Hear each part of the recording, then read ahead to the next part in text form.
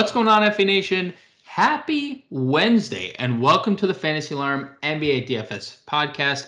I am James Grande, joined alongside by John. No, I'm not joined alongside John and Pemba, my normal partner in crime. And no, I know I said I was going to be solo potting this week, but no, I actually have brought on a guest, a family member, if you will, a brother of mine, one Justin, the starting five machine Fensterman, on the pod tonight. Justin, what the hell is going on, brother? Happy Wednesday. Yeah, you almost called me John there twice, Mr. Grande, but it's okay. 3 strikes, you're out, my friend. I'm doing great. I always love talking basketball with you, whether it's on pods on the site, on Sirius XM radio, or just in general, man. I'm really excited for this on this monster slate we got tonight. Yeah, speaking of, first off, sorry for messing that up. You're not forgiven, but you can continue. I've only worked with John on this podcast for 5 years, so a couple of slips will probably occur, but they're out of the way early. So time for the 11 game slate. Yes, Fancy did say monster slate. Yes, it is 11 games. When we head over to Vegas, we could look at Vegas. I see 1, 2, 3, 4, 5 games. Detroit, Boston on a back-to-back. Boston 13-point favorites at home against Detroit. 214.5 total. Sacramento travels to the Chicago Bulls, 233 total. 5.5-point favorites are the Bulls at home. Houston, you got a problem. Phoenix is your opponent here in Phoenix. 15.5-point spread, even though Phoenix is on a back-to-back. 234 total there, so that is the biggest of the slate that we have. Denver, Golden State, pretty fun Western Conference matchup. 10:10 Eastern time for that game. 224 total. Golden State 6-point favorites, and then the other late night hammer, Utah and the Lakers. Utah 4.5-point favorites at home. 227 total. LeBron James listed as questionable for that one. We'll get to the injuries throughout the pod, Fence T. We have, let's see, who's on a back-to-back? We have Atlanta on a back-to-back, Boston on a back-to-back, Indiana on a back-to-back. We have Brooklyn on the road. Interesting note there for Kyrie Irving's regards specifically. We have Memphis on a back-to-back. We'll see the status of Ja Morant as he didn't play on Tuesday. Minnesota is on a back-to-back. Phoenix, as I mentioned, is on a back-to-back, and that's it. I mean, a lot of teams on a back-to-back. So we can get injuries. We can get into injuries during the pod. So, Fancy, you ready to jump in position by position? Yeah, I mean, who's had a rest day? So many teams on back-to-backs. There's going to be a lot of fatigue in the air. Yeah, it's something that I used to talk about more than I do now. Something I don't love to use jump shooters on a back-to-back, especially if they're traveling. But we'll see how that shakes out on this slate. Let's start at point guard, where we have. I'll leave LeBron out of this equation and bring him up during the small forward talk. Looking at DraftKings, we have 3 guys potentially over 10K. You know what? 3 guys over 10K. DeJounte Murray 11K, Stephen Curry 10.3, Ja Morant 10.2. I know. As we record here Tuesday night, we see Ja Morant listed out. That's not confirmed as of right now for Wednesday's game. He was ruled out of Tuesday, not Wednesday. So, given the matchups, given everything we know here, Murray, Curry, Morant, who do we like here, Fensty?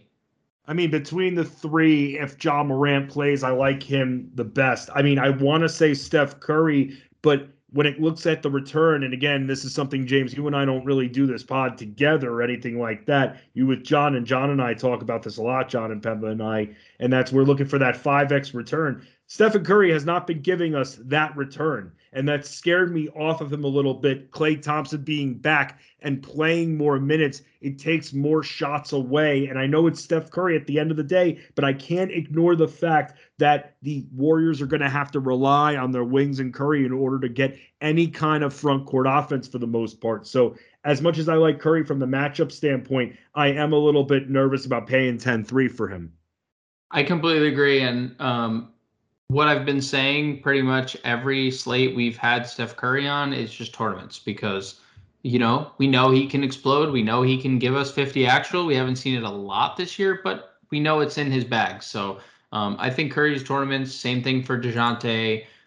The price tag is just not great. 11K is tough to get to. So I agree. I think Ja is the best play over 10K given the matchup. We'll see if he does play. In this next tier, I think this is very, very interesting. We have Kyrie Irving. Actually, you know what, Fensty? He We can't do not play. have Kyrie Irving. Yep, because it's in New York. That's right. Right. We do not have Kyrie Irving. Okay. So this next tier consists of Trae Young on a back-to-back heading to Orlando and Chris Paul on a back-to-back at home against his former team, a team that he's averaged 43 fantasy points against. So do we like Trae on a back-to-back? Do we like Chris Paul on a back-to-back? Or would you rather just move on down to the next tier?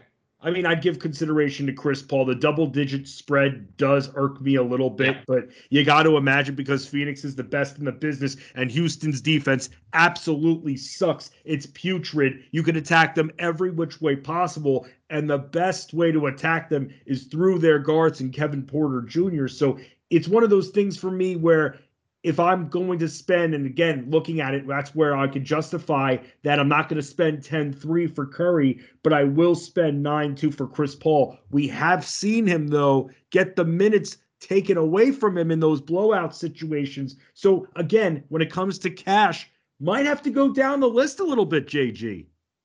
Yeah, I mean, I'm pretty much in agreement, and I am definitely worried about the spread. I don't think Houston is good enough to keep this game close. And that's really what it is. If there's no Chris Paul in the fourth quarter, I just don't see how we're going to get a return on 9,200.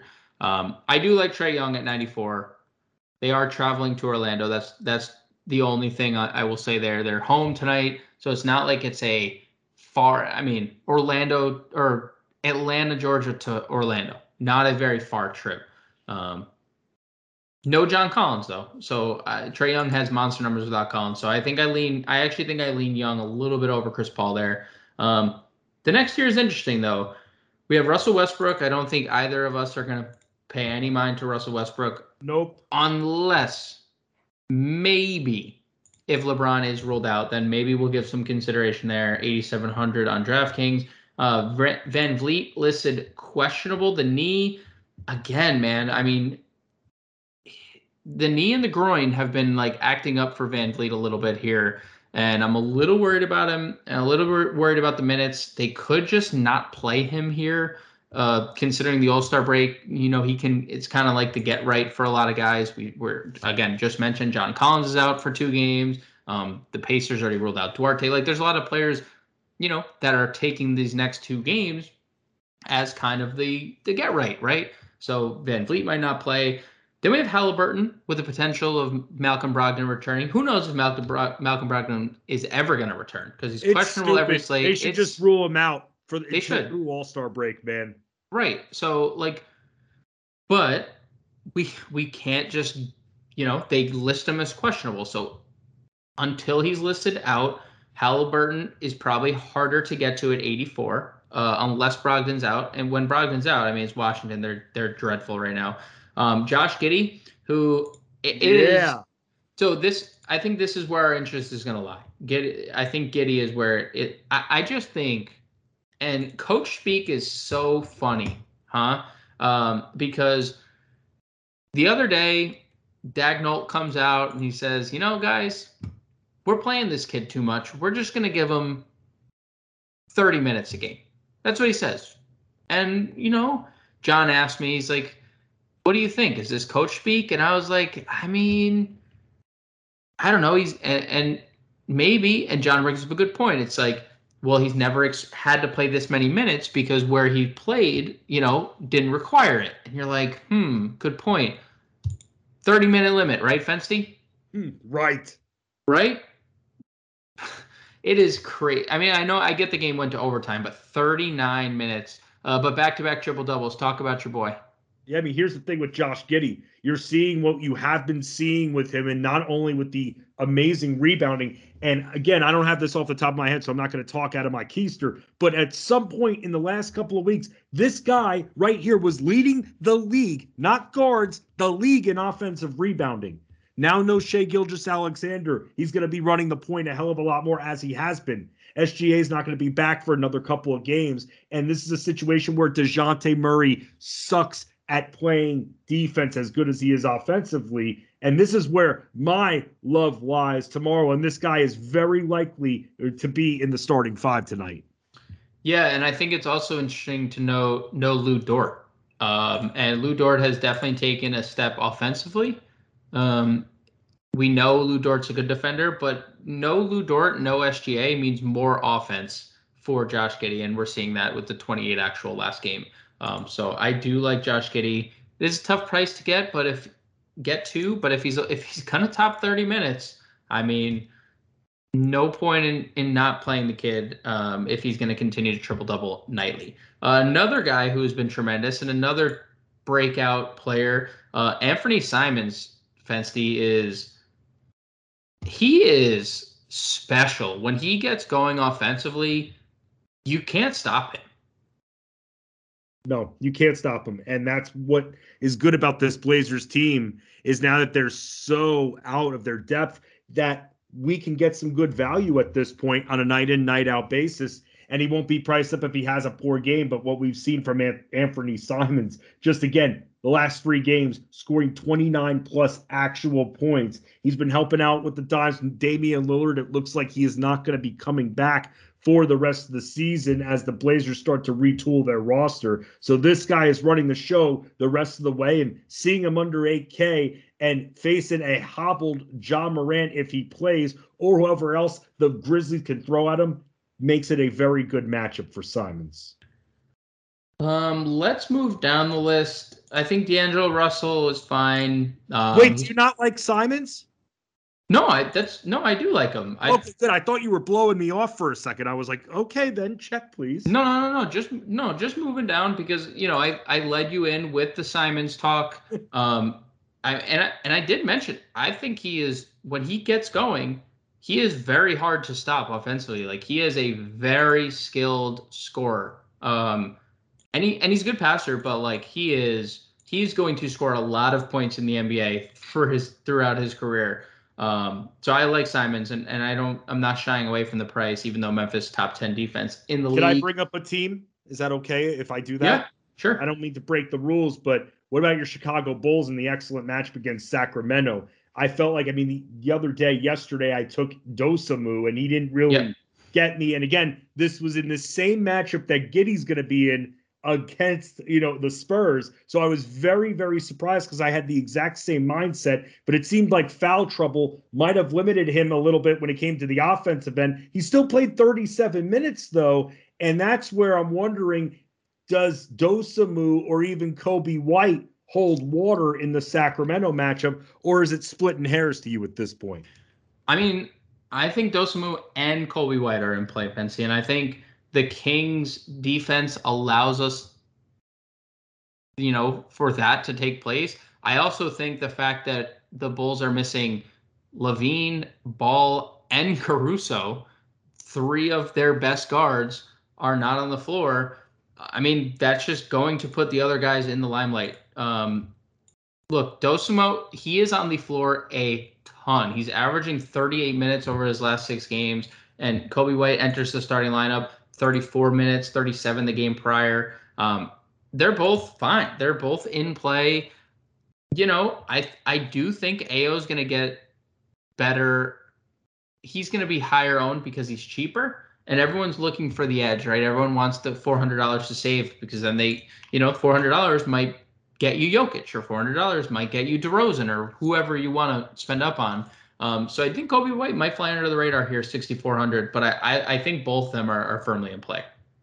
Look, other players that we can look at as well. And again, I haven't wanted to trust someone like, when it comes to Orlando, but I can't ignore the last few games, and I love attacking Atlanta, that when it comes to Jalen Suggs, it's so hard for me to track Grande when it comes to who's going to be bringing up the ball between him and Cole Anthony. But we can't ignore the fact that Jalen Suggs is grabbing some boards these last couple of games, going up against Atlanta. It's a very good matchup for him. Yeah, the minutes were a little peculiar. I don't know if it was due to the injury. He leaves, comes back, 25, 26 minutes. I don't know if that had, played a part. I don't know if the blowouts played a role in why he wasn't playing the 30 minutes he was getting with regularity. But then we saw it against the Denver game, so all is good in the world. And yeah, I think Jalen Suggs is fine. 5,900. Atlanta's defense is dreadful. Absolutely no issue going there. And then because you look at the rest of this 5K range, Mike Conley, nah, no thanks. Just not right now. Not with the minutes. Not with who's around him. Rudy Gobert back. Jordan Poole. What's the upside when they're fully healthy? Right. Jordan Clarkson. No, what's the upside? He doesn't play more than 25 minutes generally. And now Gobert's back. Mitchell, everyone's healthy. Patrick Beverley is safe back-to-back against Toronto. So this tier of guys is just it's the Bulls guys, it's Suggs, and then it falls off a cliff.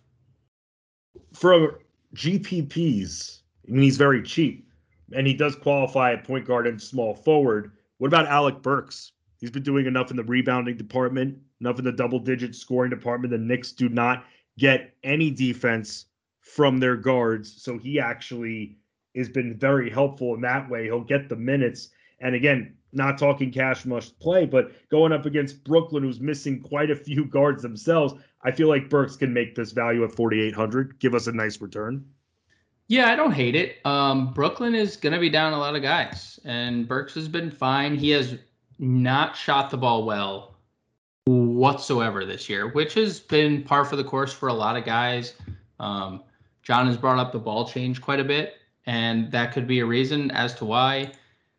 Burks is fine. Burks, Trey Mann, Raul Nato has been good starting at point guard for Washington. 28 minutes again for the third straight game. I like all those guys. Burks would fall in that category amongst with all of them, I think. Yeah, very nice. Again, looking for these guys at this point, it's a good way coming off the trade deadline. Been talking about this a lot in the starting fives and in other articles that rotations are currently resetting for the next week or so. So a lot more reserves are going to be utilized for at least a few more minutes while those players that were newly acquired are getting acclimated with their new roster. Yeah, I think that's a great point. Things are probably going to get more cemented post All-Star break too, especially when they have a week off. They have times to talk through things and whatnot. What about not in a trade spot that has opened up? How about a spot that's opened up due to injury? Monty Morris listed questionable. What about Bones Highland here, Fensty? $4,200. The matchup isn't great, and him and Campazzo have kind of been switching back and forth. But it was Bones the last two games, 29, 24 minutes, 27 fantasy points. The guy can score the freaking basketball. He's taken double-digit shots now, and actually 9 or more shots in 3 of his last 5 games. So we got to give him that. And we've talked about Denver before as well. They don't have a lot of consistent offensive weapons. Jokic is the everything there. But after that, it's put your hand in the bag and grab someone random out that's going to be the secondary scorer. So with that, again, 4,200 and what should be a quicker paced game, that actually could serve as something good if he can definitely net close to 30 minutes, which it's looking like he could get 27 to 30 if Monte Morris doesn't play. Final guy for me. If Ja doesn't play, lock and load Tyus Jones. Don't even think twice about it. $3,100. He's a lock and load cash games, tournaments, whatever format you want to play him in. Let's shift over to shooting guard, where I think things get a little interesting for me. Mainly because Donovan Mitchell's $9K against the Lakers. I think that's a good price point. But I think this next tier is where I've struggled. I've talked about Jaylen Brown's price lately. I hate it. I hate it where it is. I know he is going absolutely bonkers tonight against the 76ers. Currently at half, Fensty. At halftime, Jaylen Brown has 26 actual points. Oh, my God. And he's made all 5 of his threes. Wow, the Sixers are getting their ass handed to them. Asses kicked. Yep. At half was currently where we are recording. They are down 27. And Embiid is having a monster game. There we go. Now, you look up and down Jaylen Brown's box score. We're looking for 43 fantasy points for 5x, right? If you're paying 8,800, yes, you want the 5x return, but I want more, right? I want the possibility of 7x, 8x, which Jaylen Brown gives us when there's a full moon. And we're getting it tonight. So can he do it twice in a row? I'm not sure. Same goes for Devin Booker. We know Devin Booker can score with anybody in the league. I mean, we've seen it. He's scored 70 points in a game. But how many quarters of this game is Devin Booker going to play? Good question. After Mitchell, I really don't love this next tier of players. We already mentioned Giddey. We mentioned the question with Halliburton if Brogdon plays or not. I don't necessarily love Brown, Booker, VanVleet. Is there anyone else for you here? In this tier, do you like any of these guys that I'm kind of? Just the guys that we talked about that also qualify at point guard on DraftKings. I mean, you mentioned Giddey. Halliburton is definitely in there, but I don't want to attack Toronto. I normally don't mess with Toronto unless it's attacking their front court, and even then I don't feel great about it. We talked about the Bulls guys. They'll definitely be in play. Outside of that, man, nothing is really popping out too much except from the top tier. I got some mid-tier guys that are interesting, but from the top tier, and especially as someone that's doing the starting 5 tonight for DFSalarm.com, I can pretty much clinch that Donovan Mitchell is going to be the guy. Well, if you don't like anyone else but Mitchell, because I'm in agreement, outside the guys we talked about at point guard, let's fire some names off. I got someone. Let me start the bidding off with. I mean, he has been, and dude, talk me out of this guy. It's been poor shooting, but if Freddie VanVleet does not play, it's Minnesota. Gary Trent Jr. has to bounce back, doesn't he? Yeah. So we looked through. You said poor shooting, but if you want to look through the box scores, do you know when Fred VanVleet? If you look through Gary Trent and just took a guess, when Fred VanVleet didn't play within those games, which game would you have guessed, Fensty? I would guess the Atlanta matchup where he had 46 DraftKings points. You were actually incorrect. He did not play against Houston, where he had 42 actual points and 59 fantasy points. We've seen it a couple times this year when a starter exits the lineup, a starter, any of them, and Gary Trent receives an instant bump, he goes nuts. So I'm with you.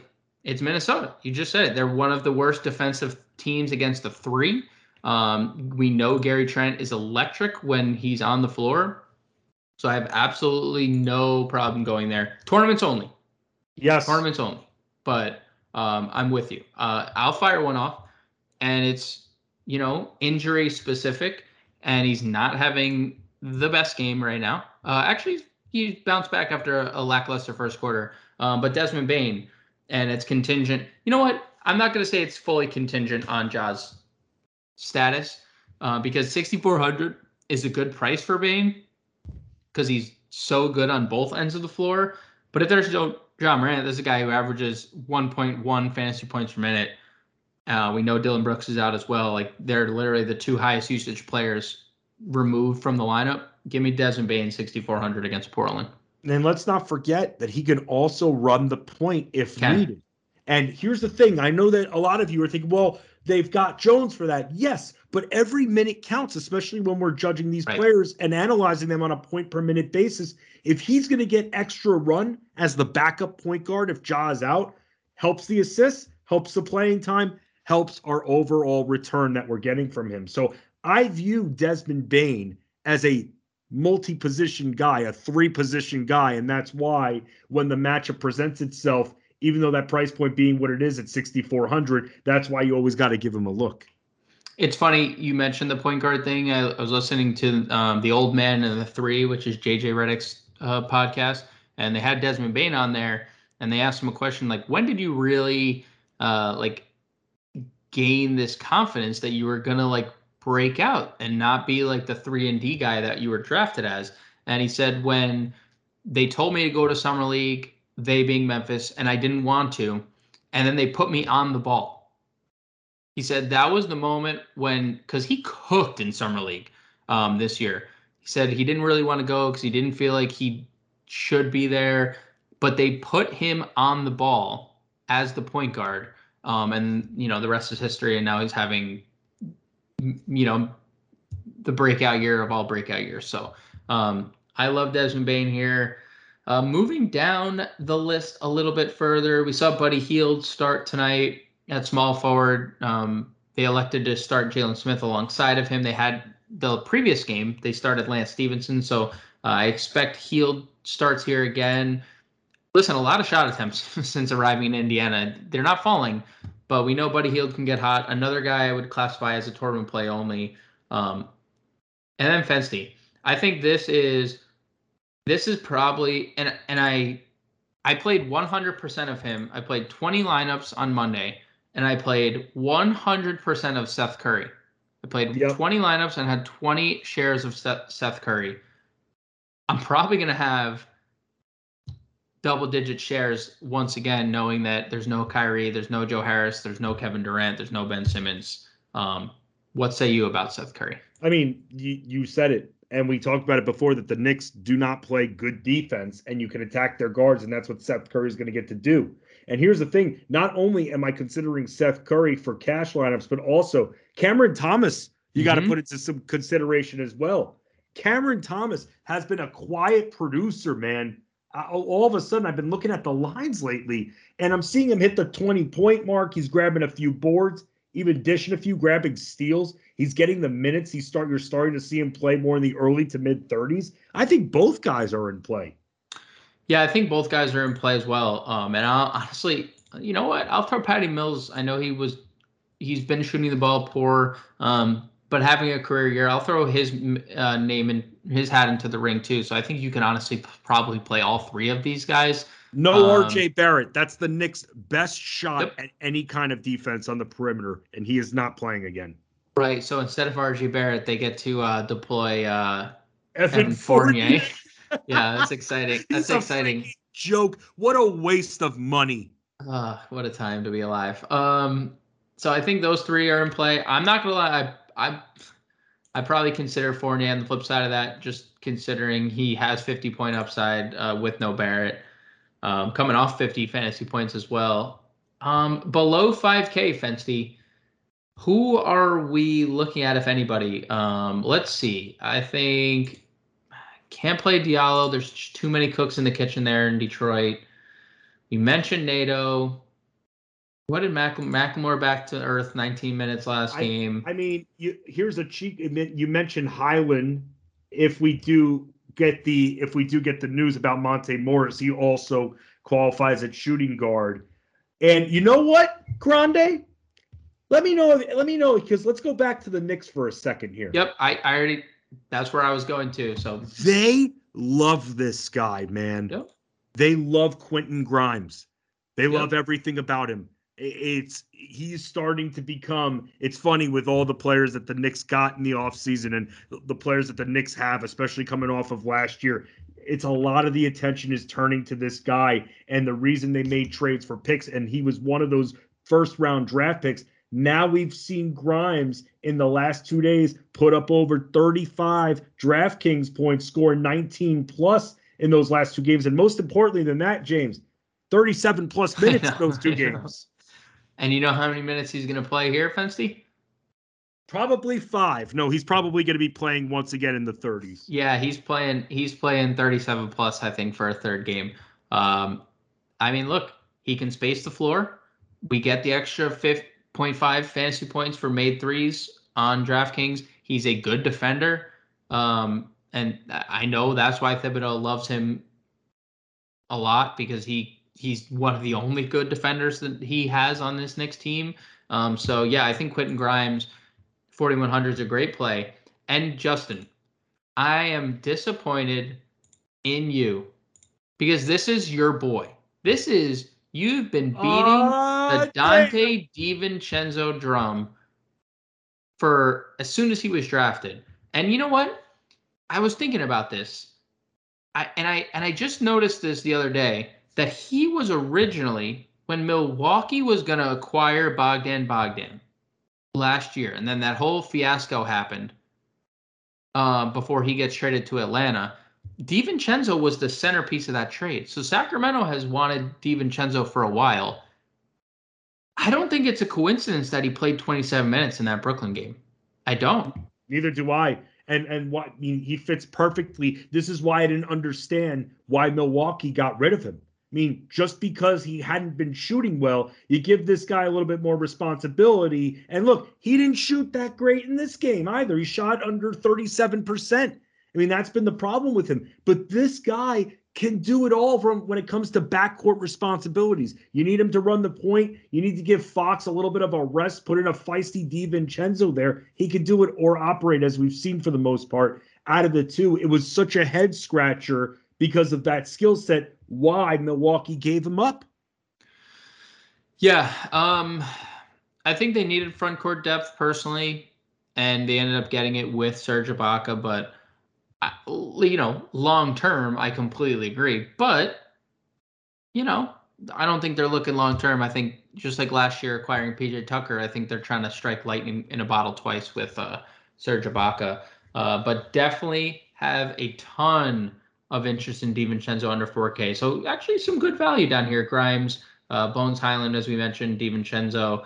But I think that's where my interest comes to a close. So there's no one down here. Let's move on to the small forward position, where, we have two guys up over 9K. It's LeBron. If he plays, he is currently listed as questionable, and Jason Tatum, 9,600, in a spot that they should, handle easily.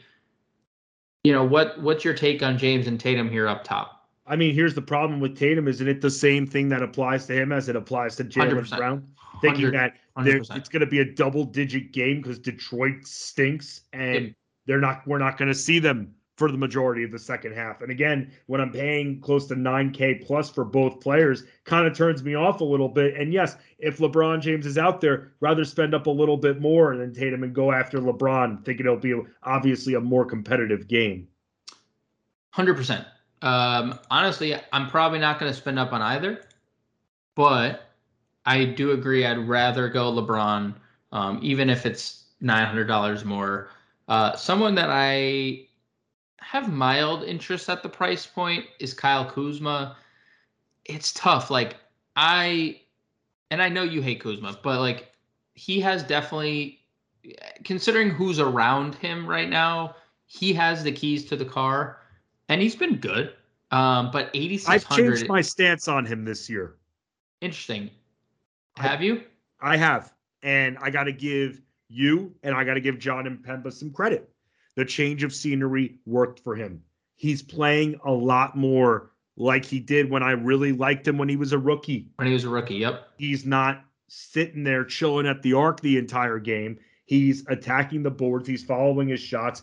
And we've seen him make that huge impact because of it. And it's weird that the focus has now shifted when it comes to these forwards for the Wizards. It's shifted from Rui Hachimura and his future to Kyle Kuzma and how well he's played and all the crap that he wears in his unique Gucci outfits. But we're seeing the rebounding, man, and I can't deny him of that. And especially, a few games ago, a triple-double as well. Now, this is where I can't hold a bias against him, because I did actually throw him out there against Detroit in the starting five, and he did not give that 5x return floor that I want. So I'm trying to put that out of my mind, thinking that with the Pacers being as depleted as they are, like you mentioned, Kuzma running the show, we could go back to him and still pay this decently high price point for him. Yeah, and I think it has nothing to do with the matchup really for me because, Detroit was a great matchup. Indiana's a great matchup, but like I don't think I'm comfortable paying $8,600. And I think that's where it ultimately comes down to. I think if you're playing one lineup, you probably don't get there. If you are playing multiple lineups, some people play 20 lineups and 10. Like I think, a few shares it won't hurt you to have a couple shares of Kyle Kuzma when he's the only guy in town. But playing one lineup, I just don't think I'm going to get there at 86. Someone I'm definitely going to have interest in, and this next tier I think is interesting as a whole. I'm not going to play Cade against Boston. You mentioned it. Boston is just too good defensively to really have any interest in any Detroit guys. But Josh Hart has fit in like a glove in Portland, and the minutes are just like they were in New Orleans. 36 and 37 his first two games. He's now scored 27 and 23 actual points, coming off 50 fantasy points. Yes, Memphis is a tougher matchup, but Hart fills up the box score. So even if we don't get 27 actual points, I mean, he can fill it up everywhere. Do you know how well he's shooting without looking this year? Without looking, I would say maybe 40% from three, or just around there. So from three, he's not shooting too well from three. He's shooting under 35%. Oh, okay. Non-threes though, and just in general, overall, 51.2%. Sheesh. That's how much of an impact Josh Hart is making. And it's to the point now where this Blazers team, when it comes to impact offense, it's down to Simons, it's down to Hart, it's down to Justice Winslow, and it's down to Yusuf Nurkic. That's your team right there for the rest of the way. That's a good team. Yeah, I mean, you said it. Like he's gonna get all the opportunity in the world on this Portland team, and good. I hope he does. He was paid this offseason, and 51%, bro. Yeah, that's incredible. That's good. What illegal substance is he taking to make all his shots? He's become best friends with JJ Redick, who can shoot the basketball pretty well. So, yeah. Other guys, we mentioned Fournier, we mentioned Bane. I don't like playing Harry B. I'm not going to go there. 6,300. Nope. What about? I got one for you. He hasn't been coming through as well. Never mind. I was going to say OG Anunoby. Yeah, I mean, he's been bad, but I think if Van Vliet's out, I think maybe we'd have more interest if Van Vliet sits. And I also think, the matchup is one that we could get behind because Minnesota's so bad. So I think there's a couple scenarios that would get us to OG, but he's been terrible. So has Scotty Barnes. Right. There's really been no upside for Scotty Barnes. So both those guys are probably FVV dependent. Someone not FVV dependent. Franz Wagner, any love there? Coming off 46 fantasy points. He has these games where like he goes nuts and then he does nothing for a couple games and then he's like, yo, y'all must have forgot. And then well, I'll say this. And again, I don't know what the game flow was of the games that he played on the 11th and the 12th, but you're seeing double-digit losses. So, and I mean, right.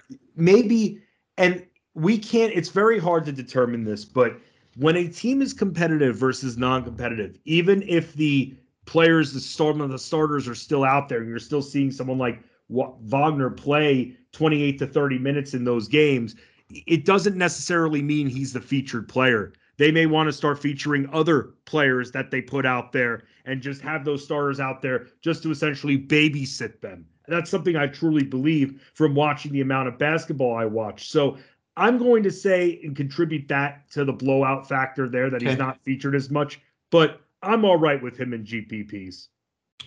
I think that's a great point because that's where I would play him as well, just tournaments. Someone who I would also probably consider in tournaments, Deni Avdija has, that we know there's no Porzingis already ruled out. We know there's no Bradley Beal. They've traded away Montrez. I mean, 32, 20, 31 minutes. The shot attempts not great. 9+ in 3 straight games, but he's very good defensively. He has scored double figures in 3 straight games, and he's coming off 15 rebounds. Indiana, a team that plays smallish. I mean, O'Shea Brissett is a 6'7" power forward. So, what are your thoughts on Denny here? Maybe some interest there? Yeah, the Wizards have no depth. I have as much interest in him when it comes to DFS and value as I do with Raul Neto at this point, which is a lot because somebody's got to be able to take control of the offense. And if we're not going to have the utmost confidence in paying for Kuzma, but we still want to go after Indiana, which for the rest of the way, that's what we should all be planning on doing. This is your value right there with Washington. Right. It's not exciting. It's not flashy, but you're looking at guys like Raul Neto. And when he's out, you're looking at Ish Smith. That's what it's come to in DC. It's a good point. Hopefully Avdija works out because if he can ever get the offensive game going, he definitely has the defensive side of the ball working in his favor. Some value. Let's continue on down. Chuma Okeke keeps being good in terms of fantasy. He is fantasy, and he has crazy defensive vision. He has Draymond Green type stat lines that we're seeing. He is not like great defensively, but he is like, some people just have that sixth sense, like where you could see a pass coming and just being where the ball's going to be. He feels like he has it because he has a lot of big steal games. If you just go through his box score, I mean, he, just in his last 5, he has 3+ steals outings. I think Chuma Okeke is like a pretty good value against Atlanta. Kenrich playing a bunch of minutes. We know there's no Dort, SGA. Oh, he's already ruled out. Huh. Kenrich ruled out too, Fensty. And by the way, last time Chuma played I almost said the Falcons. This is almost the second day I did this on content. It's stupid. Football's done. The last time he played Atlanta, he scored almost 33 DraftKings points. He had a 12-5, and he had 6 steals in that game. I'm telling you, man. Like, there's something about this guy on the defensive end. So Kenrich being out. Holy hell. Wait, I'm going to say one more thing, and then I'm going to stop having these ADD moments. Okay, no problem. He's had 2 6-steal games this year. Dude, there's something there. And I think that's why Orlando is playing him more lately. And I told you this last year. I told you that he was the forgotten man. He was drafted 3 years ago, sat out his whole rookie year. So last year he had the Blake Griffin rookie year, the Ben Simmons rookie year. Not actually rookies, right? But classified as rookies. I think there's something here with this guy. 4,600, I think, is a good price. I want to bring up Kenrich being out because now it's Kenrich, Dort, and SGA. They called up Alexei Pokachevsky a few games ago, and he balled. Then they bring Isaiah Roby back, and Isaiah Roby is taking minutes away from Pokachevsky. Do you think Poku gets some extra run here with Kenrich, or am I just, is that wishful thinking? Do you think it is going to be Aaron Wiggins for another 30+ minutes? Do you think, is there a chance? I'm just, as a Poku super fan, Justin, I'm asking, will he see 25+ minutes here? Oh, I was going to say 23. That was my prediction. Okay, then you're going under, and Aaron Wiggins is going to play 35. So I don't think Aaron Wiggins is exciting whatsoever, but opportunity presents itself, and it's against the Spurs. And he's 3K. That's easy. I'm gonna whisper it. He's min salary. What? I can't hear you. I'm 35 now. 50, but who's asking? Do you see anyone else at small forward? You ready to move on? I'm ready to move on. At the power forward spot, we have the MVP of the league, DeMar DeRozan.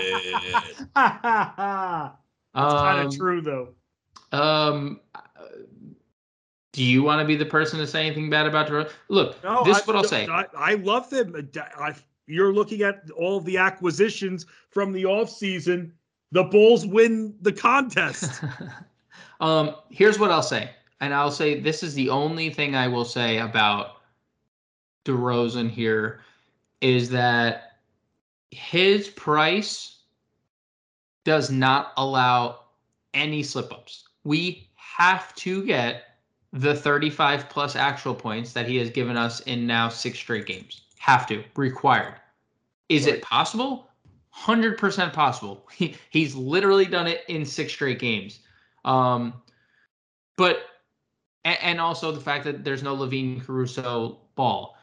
But we do have to consider when that does happen, when he only gives us 30, will the assists and rebounds be there, right? Because he doesn't get any blocks. He's not really in the passing lanes. He's averaging around a steal, so maybe he'll get us a steal.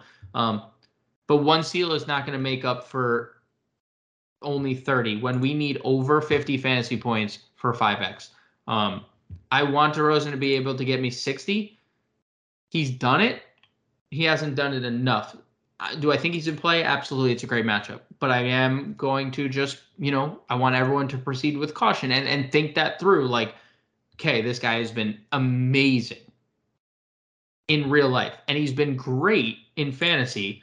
But this is a price point that we haven't seen before. And there hasn't been a ton of upside at this price. I have used DeMar DeRozan in a ton of starting fives, and I've paid the premium for him. I mean, since he's been in the 9K range, he's been someone that just comes through again and again, and he's the guy in Chicago. Might have met his match with the price point, but more importantly than that, it's so hard for me to go after him when I have Julius Randle, who's on a crazy 28 plus actual point streak over his last 6 games now, man. In the matchup against Brooklyn, it's so hard for me to not want to take the minor discount. Yeah, I think that's ultimately where it lies. I think Julius Randle is, a smash play in every sense of the word, just considering how good he's been. And I don't think that's a coincidence with no RJ Barrett in the lineup. I mean, he's just being asked to do a lot more. So, yeah, I'm going to also take the discount on Julius Randle. I think that is maybe a reason why you might want to explore DeRozan, because you're going to get him at lower ownership. And if he does go for 60, you're in a good spot. But I do largely agree. Julius Randle is the top spend up. We can play Siakam. I think Siakam's a better play if Van Vliet's out. We can play Sabonis, but was kind of benched in the second half. Bro, I don't get this guy, weird. man. I don't get, and you could go back to the Indiana days and, even now, why doesn't Domantas Sabonis automatically get 15 to 20 shots every game? Yeah, I remember there was a game earlier in the year where I think he took the first 4 shots of the game and he scored 8 points, and then he never took another shot the rest of the game. He played like 40 minutes, never took another shot. I have asked that same question for a while, and I don't have an answer. This is why I've always, been worried about playing him. It's a tournament play only because, we get 60 fantasy point games where he's the best player on the floor and he triple doubles, and then we get games where he doesn't show up and he gets benched. So, yeah, it's an anomaly to me, man, and especially now that the Kings, what they dealt to get him, you would think, why not make him the featured guy, right, or at least the 1A with Fox? But I don't know. Maybe I'm just stupid, but this seems like a guy who has the shooting ability, who could stretch the floor, but yet there's so many games where you're seeing him take single-digit shots, and I just, it's frustrating. I mean, that's a stupid thing. I mean, you set yourself up for that one. But anyways, moving down. Wendell Carter Jr. Yeah, so I think we got 2 juniors here I want to talk about. Wendell Carter, who's been great, and Jaren Jackson, who is having a great game this evening. and could potentially be without John Moran against Portland frontcourt, who started Justice Winslow at the power forward position. So take your pick on which junior you want to use, because I think they're both in play here. Oh, man. I mean, naturally, less competition. You would think that Jaren Jackson Jr. would be the pick, right? I mean, I know that we always have the foul trouble hanging over our heads, but if he's going to be the prioritized option, how do we ignore him at 7,100? We don't. We don't. And I put this in Discord tonight, leading up to lock, with John Morant and Dillon Brooks off the floor, Jaren Jackson, and yes, the foul trouble has always been the leading part of a conversation when you're talking about Jaren Jackson. 100% agree. But he is their leading player in usage. He is their leading fantasy point per minute producer with Brooks and Morant off the floor. He's a fantasy freak. And there is a reason why he was a lotto pick. There was a reason why he was drafted where he was drafted. He just needs to figure it out. You know who also was very handsy and foul happy at their beginning of their career, Fensty? Who? Last year's league MVP, Nikola Jokic, was the same way and picked up stupid fouls all the time. And you know what Nikola Jokic doesn't do anymore, Fensty? Pick up stupid fouls. Yeah, because he realizes his value on the floor. And I'm not trying to compare those two players because, I mean, one is literally the reigning MVP and one's still trying to not foul out of a first half every time he steps on the floor. But there's parallels to talent, right? Like Jaren Jackson can do everything on the floor. Everything. Right. There is not one thing that he cannot do as well as a lot of players in this league that we consider elite. He just needs to stay on the floor. And I think he could do that in this spot. Only one foul at halftime tonight. Shout out Jaren Jackson, making us proud. Under Carter and Jackson, because I think both are elite plays. Who you got your eyes on? Darius Bazley, Oh, dude, you gotta love Bazley, man. Yeah, he's been good, man. He's been super good. Yeah, I mean, playing 35 to 40 minutes in the last few games that he's been in. I mean, it's getting the rebounds. He's been grabbing more rebounds than he's averaging. He's on an 8+ in 4 out of 5 games streak there, even though that's technically not a streak, but you guys get it. Gets steals regularly too and blocks over a shot per game. This was someone that I thought was going to be a tremendous fantasy asset all year. Did not start out that way. And finally, we are seeing what this guy can actually do. And now playing the heavy minutes and doing more, we can put some trust into him. Again, attacking the Spurs is just too easy.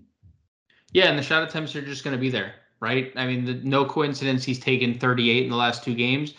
I mean, there's going to be no Dort. There's going to be no SGA. There's going to be no Kenrich Williams. So load up on Darius Bazley in tournaments for sure. Under 6K. Keldon Johnson, Al Horford on a back-to-back, probably a little more than if Robert Williams misses another game. We'll see. O'Shea Brissett, I think our interest is honestly below 5K. Chuma Okeke, we mentioned. Jonathan Kuminga continues to start for Golden State, which, we love to see, and we know the talent that he possesses. So I think Kuminga 4,500 is fine. What did Blake play? Only 3 minutes. He's done with the acquisition of Andre Drummond. OPJ, 16 minutes. Move aside, right, with Kuminga. Interesting. Sure. You know what? I find it interesting because I feel like LaMarcus Aldridge, when looking at who the Nets have now, I feel like Aldridge should have power forward eligibility. Should. Which he does not on draft. Yeah, should. Speaking of that team, you know who does have power forward eligibility, Fensty? Bruce Brown.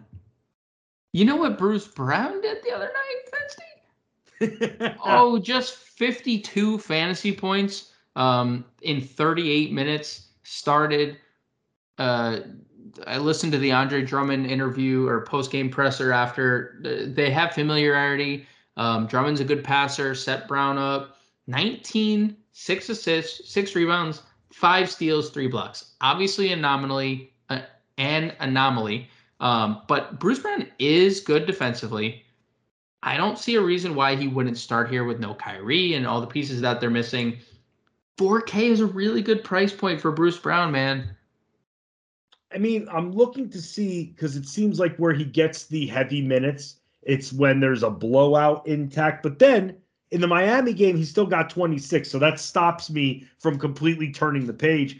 And we can't ignore what he did exactly, and they're missing pieces. So definitely a nice dart there. GPPs only, obviously. Well, let me speaking of the minutes. I'm just gonna pull a popcorn machine real quick, because it is worth noting, like where his minutes came. He played 10. He played 20 first half minutes in this Sacramento game.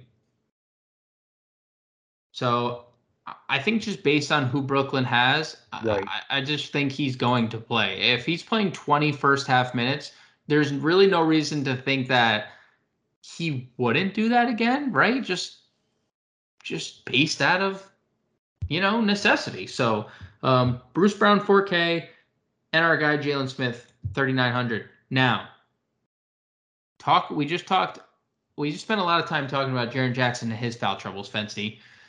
Jalen Smith is up there. He is up there. Always in foul trouble. He's in foul trouble tonight. 3 fouls in the first half. He played 10 minutes. This is Jalen Smith's first half line tonight.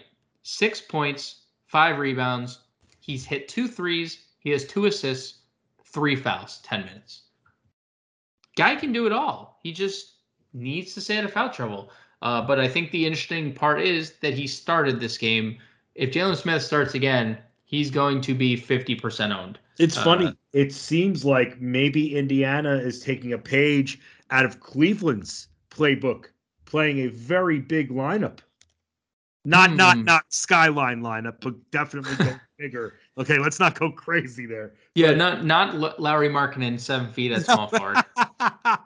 Not like that crazy skyline. But again, I'm shocked that Smith is in there with both Brissett and Bitadze. They actually, I don't know if you saw, the Hornets did that tonight, Fancy. They started PJ Washington, Plum Dog, and Bridges tonight. So maybe we're getting that a little more frequently throughout the NBA. They're going to sprinkle in these big lineups, seeing Cleveland implement it, and it's working. So just something of note. But after Smith, I'm not seeing much. I mean, not going to play Mo Harkless ever, not even if there's a fire. I do like that Marvin Bagley played 21 minutes in his debut with Sacramento, or Detroit, rather. I just don't think we can trust it against Boston. Even though he's 3,600, I think that's a situation we need to let play out a little more. James Johnson didn't play a lot. I don't see anything else. I guess if there's no Rob Williams, Grant Williams is going to start and probably play 30 minutes. I mean, Boston is up. Have you seen the update? Boston is up 37 late in the third. Wow. It is now hit 40. They're up 40 late in the third. So Grant Williams, up to this point, he has played 22 minutes. He'll probably play the final 2 minutes, play 24. So he'd play 30. So if there's I hate playing Grant Williams, but he's 3,200. Any thoughts there, or do you just not care for Grant Williams? I don't care that much for Grant Williams. I'll tell you that much. But I'll say this. I mean, he does have the 12 points tonight, like you mentioned, but you know what? I don't love Just it, say man. no. Just say no. Just say no. I'm not either. Good. I named the Discord. It was changed, but the Discord name for about a month was Never Grant Williams. So you know what? I need to stick to my word, Never Grant Williams. Let's finish up at center. We have Nikola Jokic. We have Karl-Anthony Towns. We don't need to spend a lot of time on Jokic. If you want to play him, he's going to give you 57 to plus fantasy points, period. He has 80 in his bag. if you want to play him, no one here is going to tell you not to. I guess the interesting part is Towns, because he had a very good first half tonight against Charlotte, which is to be expected considering who Charlotte is, and they can't defend front courts. Do you think he can have the same success against Toronto as he is having against Charlotte tonight? Not exactly the same, but similar success. I think that you could get after Pascal Siakam. Right. Numbers don't necessarily show that, but if you know Pascal Siakam, and since he's been back in that lineup, I've attacked him time and time again, not every single matchup, but you can get through, and it's surprising because of how aggressive he is on the offensive end. It doesn't translate on the other side of the ball. So I don't think exactly the same, because you always want to attack the soft Charlotte front court, but it still, to me, is very similar when it comes to the matchup.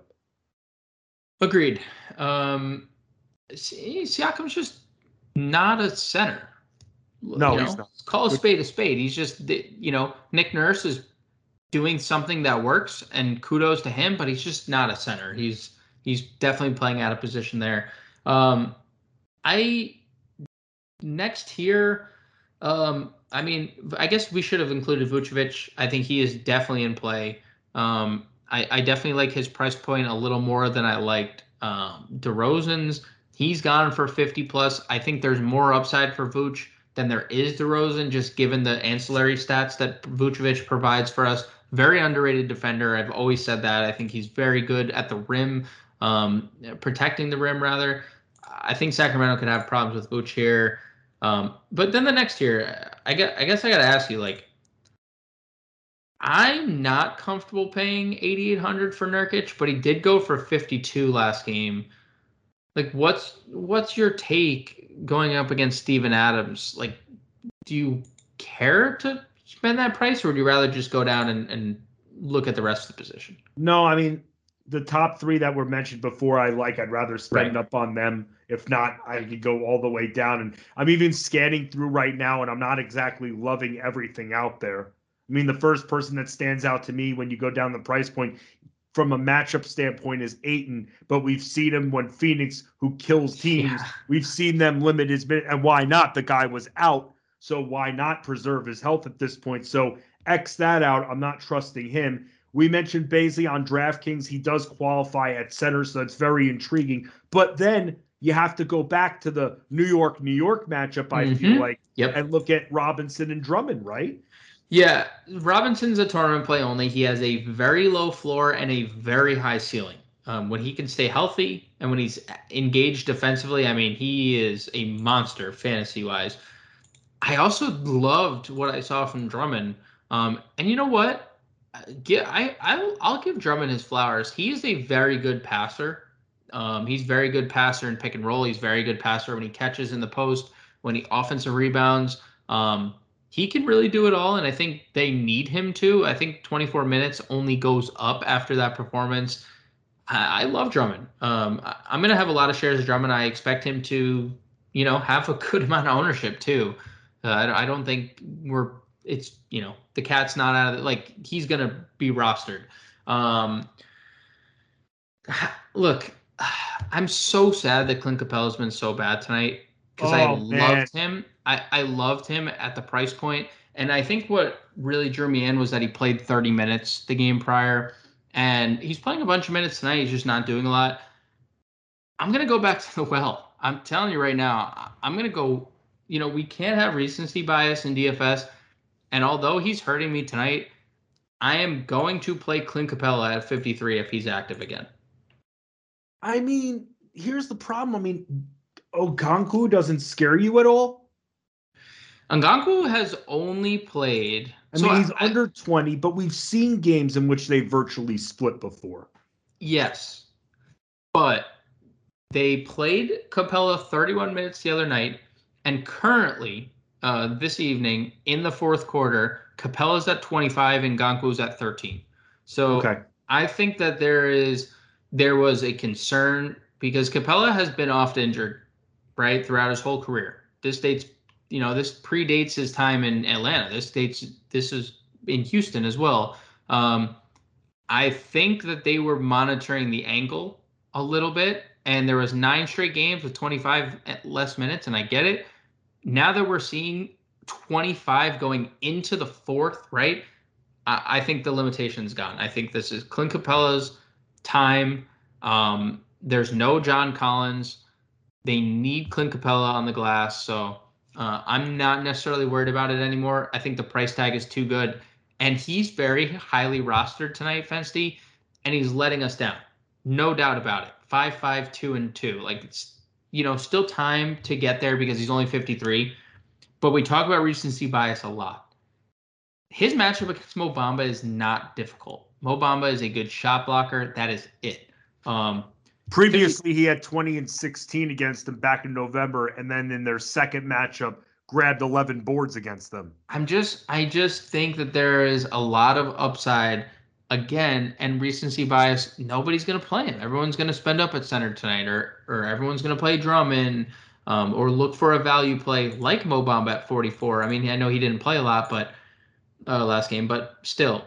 We're looking for that 5x return, and based on price points over his last 3 games, he's given that to us on DraftKings. I think there's more though. Like as a base model, right? I want my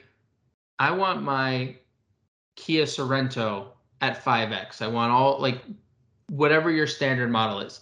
But I want my Kia Sorento. I want my Kia Sorento to have a sunroof and to have seat warmers and to have a navigation system, right? I want 7 or 8x.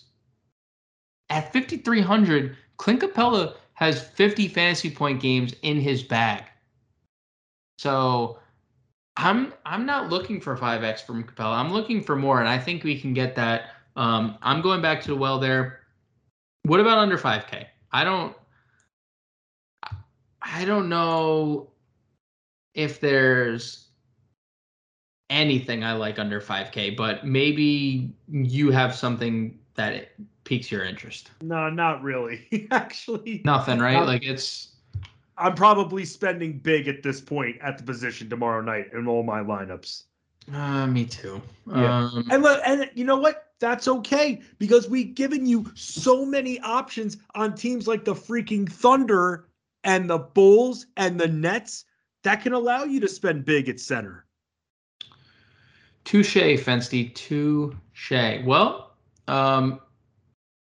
before we get out of here, make sure you guys give us a follow over on the old Twitter machine at Fensty Sports and at @the_real_grande. If you want to follow our socials at Fantasy Alarm, at Fantasy Alarm, at DFS Alarm, at Fantasy Alarm NBA, which we have revitalized and has gained quite a bit of traction there as well. So you can tweet at any of us. You can find us in Discord all day. Fancy has been posted up in the seasonal chat quite a bit lately. I am bouncing back and forth between seasonal and DFS, pretty much all day. I am on the playbook and core plays.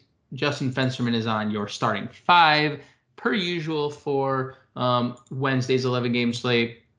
Fancy, before we get out of here, any final thoughts?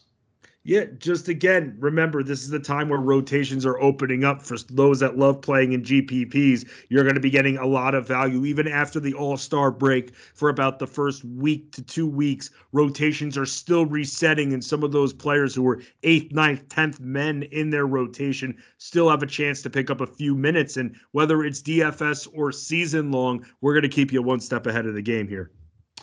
I love it. And with that, we'll catch you guys tomorrow. Maybe Fancy will be back. Maybe not. I don't know if he did. We'll have to see. We'll have to grade the performance and see how he did, and maybe we'll bring him back again. Guarantee that I won't be back tomorrow. So nice one time. We'll keep a cliffhanger going. Maybe Fancy will be back tomorrow. But we'll catch you guys tomorrow.